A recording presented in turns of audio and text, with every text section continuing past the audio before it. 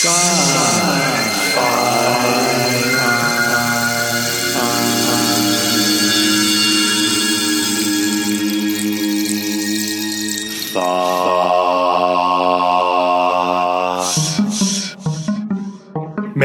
MacAlpine tells us about the science fiction she's a fan of and the science fiction she writes.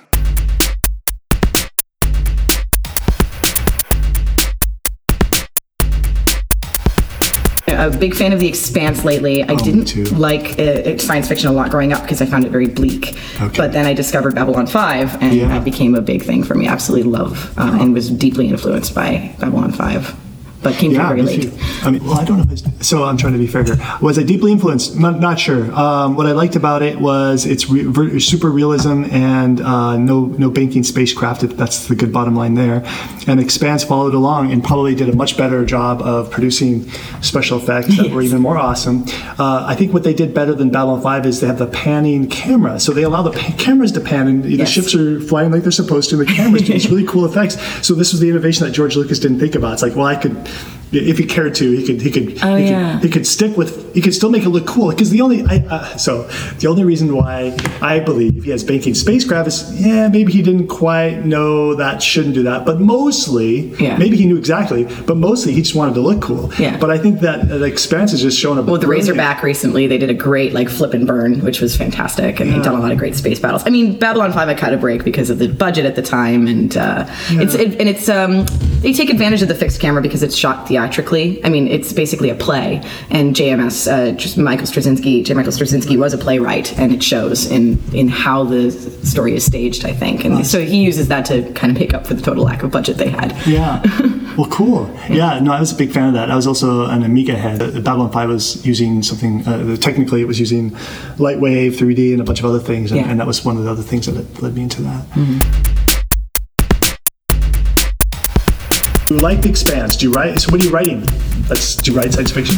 I did write some Expanse fan fiction, but you'll never find it. No, I'm just kidding. I think it's quite good, actually. But tell me, who did you follow? I love Miller. Okay, that's a good one. Who couldn't you follow? I mean, there's no. Yeah. It's pretty. You can't really go wrong. Though I was disappointed at the end of the Belter boy who's. Yeah, go get him. I haven't seen that episode yet, but I do know what happens. Okay, I'll shut up now. You haven't yet? I came here. I had to get ready.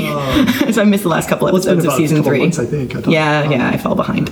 I wrote a story. I have 2 ideas in sci-fi right now, I guess. There was one that was about the world's last war criminal, which is getting interviewed by a UN sort of peacekeeper, war archaeologist type, and doesn't want to admit to her that we've picked up a hostile alien signal, and we're actually interviewing her without letting her know, because we're afraid she might escape if we let her know that we've made hostile contact and we have no idea how to fight anymore. Oh, that's why. It's a very tense interview. She's the last living memory on Earth of commanding a war. There might be people who have still fought, but there's nobody who's commanded a war anymore. Oh, okay. And another one that was about Mars accidentally being colonized as a gambling hub, because this guy ends up being exiled there for his entire life, and also finds out he's actually extremely wealthy accidentally, and starts just sending himself luxuries, which eventually turns it into a gambling hub. And so the joke was just meant to be like, it won't be science which leads to Mars being colonized. It'll be humans' worst instincts. It's the usuals. Yeah, the usuals. The usual suspects. That actually is the most likely thing too, to be honest.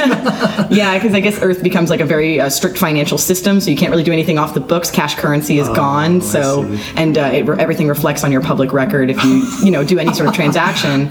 So it becomes a place you can go to just gamble and not have it hit your profile.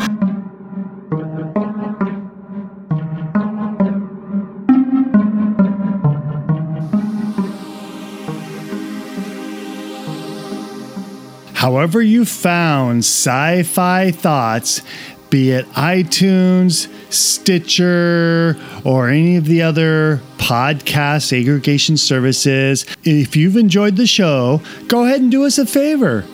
Go to wherever you get this podcast and leave us a review. Even clicking a few stars. And this will help out the show in many ways.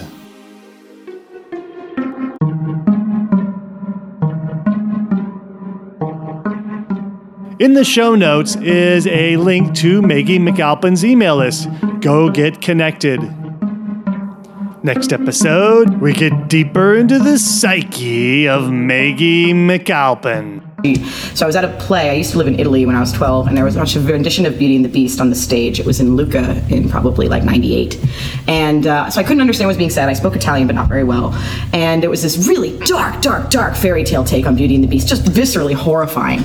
And I couldn't understand much Italian, but the Beast gave this gut-wrenching cry in one act, and he said, io non sono un animale, sono un uomo. I am not an animal, I am a man. And it was just a scream from the soul. And I remember being 12 and literally cringing back into my chair and like clutching my stomach because I thought I was going to throw up. Wow. And it was just such I really thought I had to get up and leave because it was such a profoundly disturbing thought, what he was expressing in that moment and in that level and through that language barrier that I could even feel it then. Wow. And I was like, well, I guess this is how I'm wrecked now. I guess I'm stuck with this forever. This is my trauma. You know?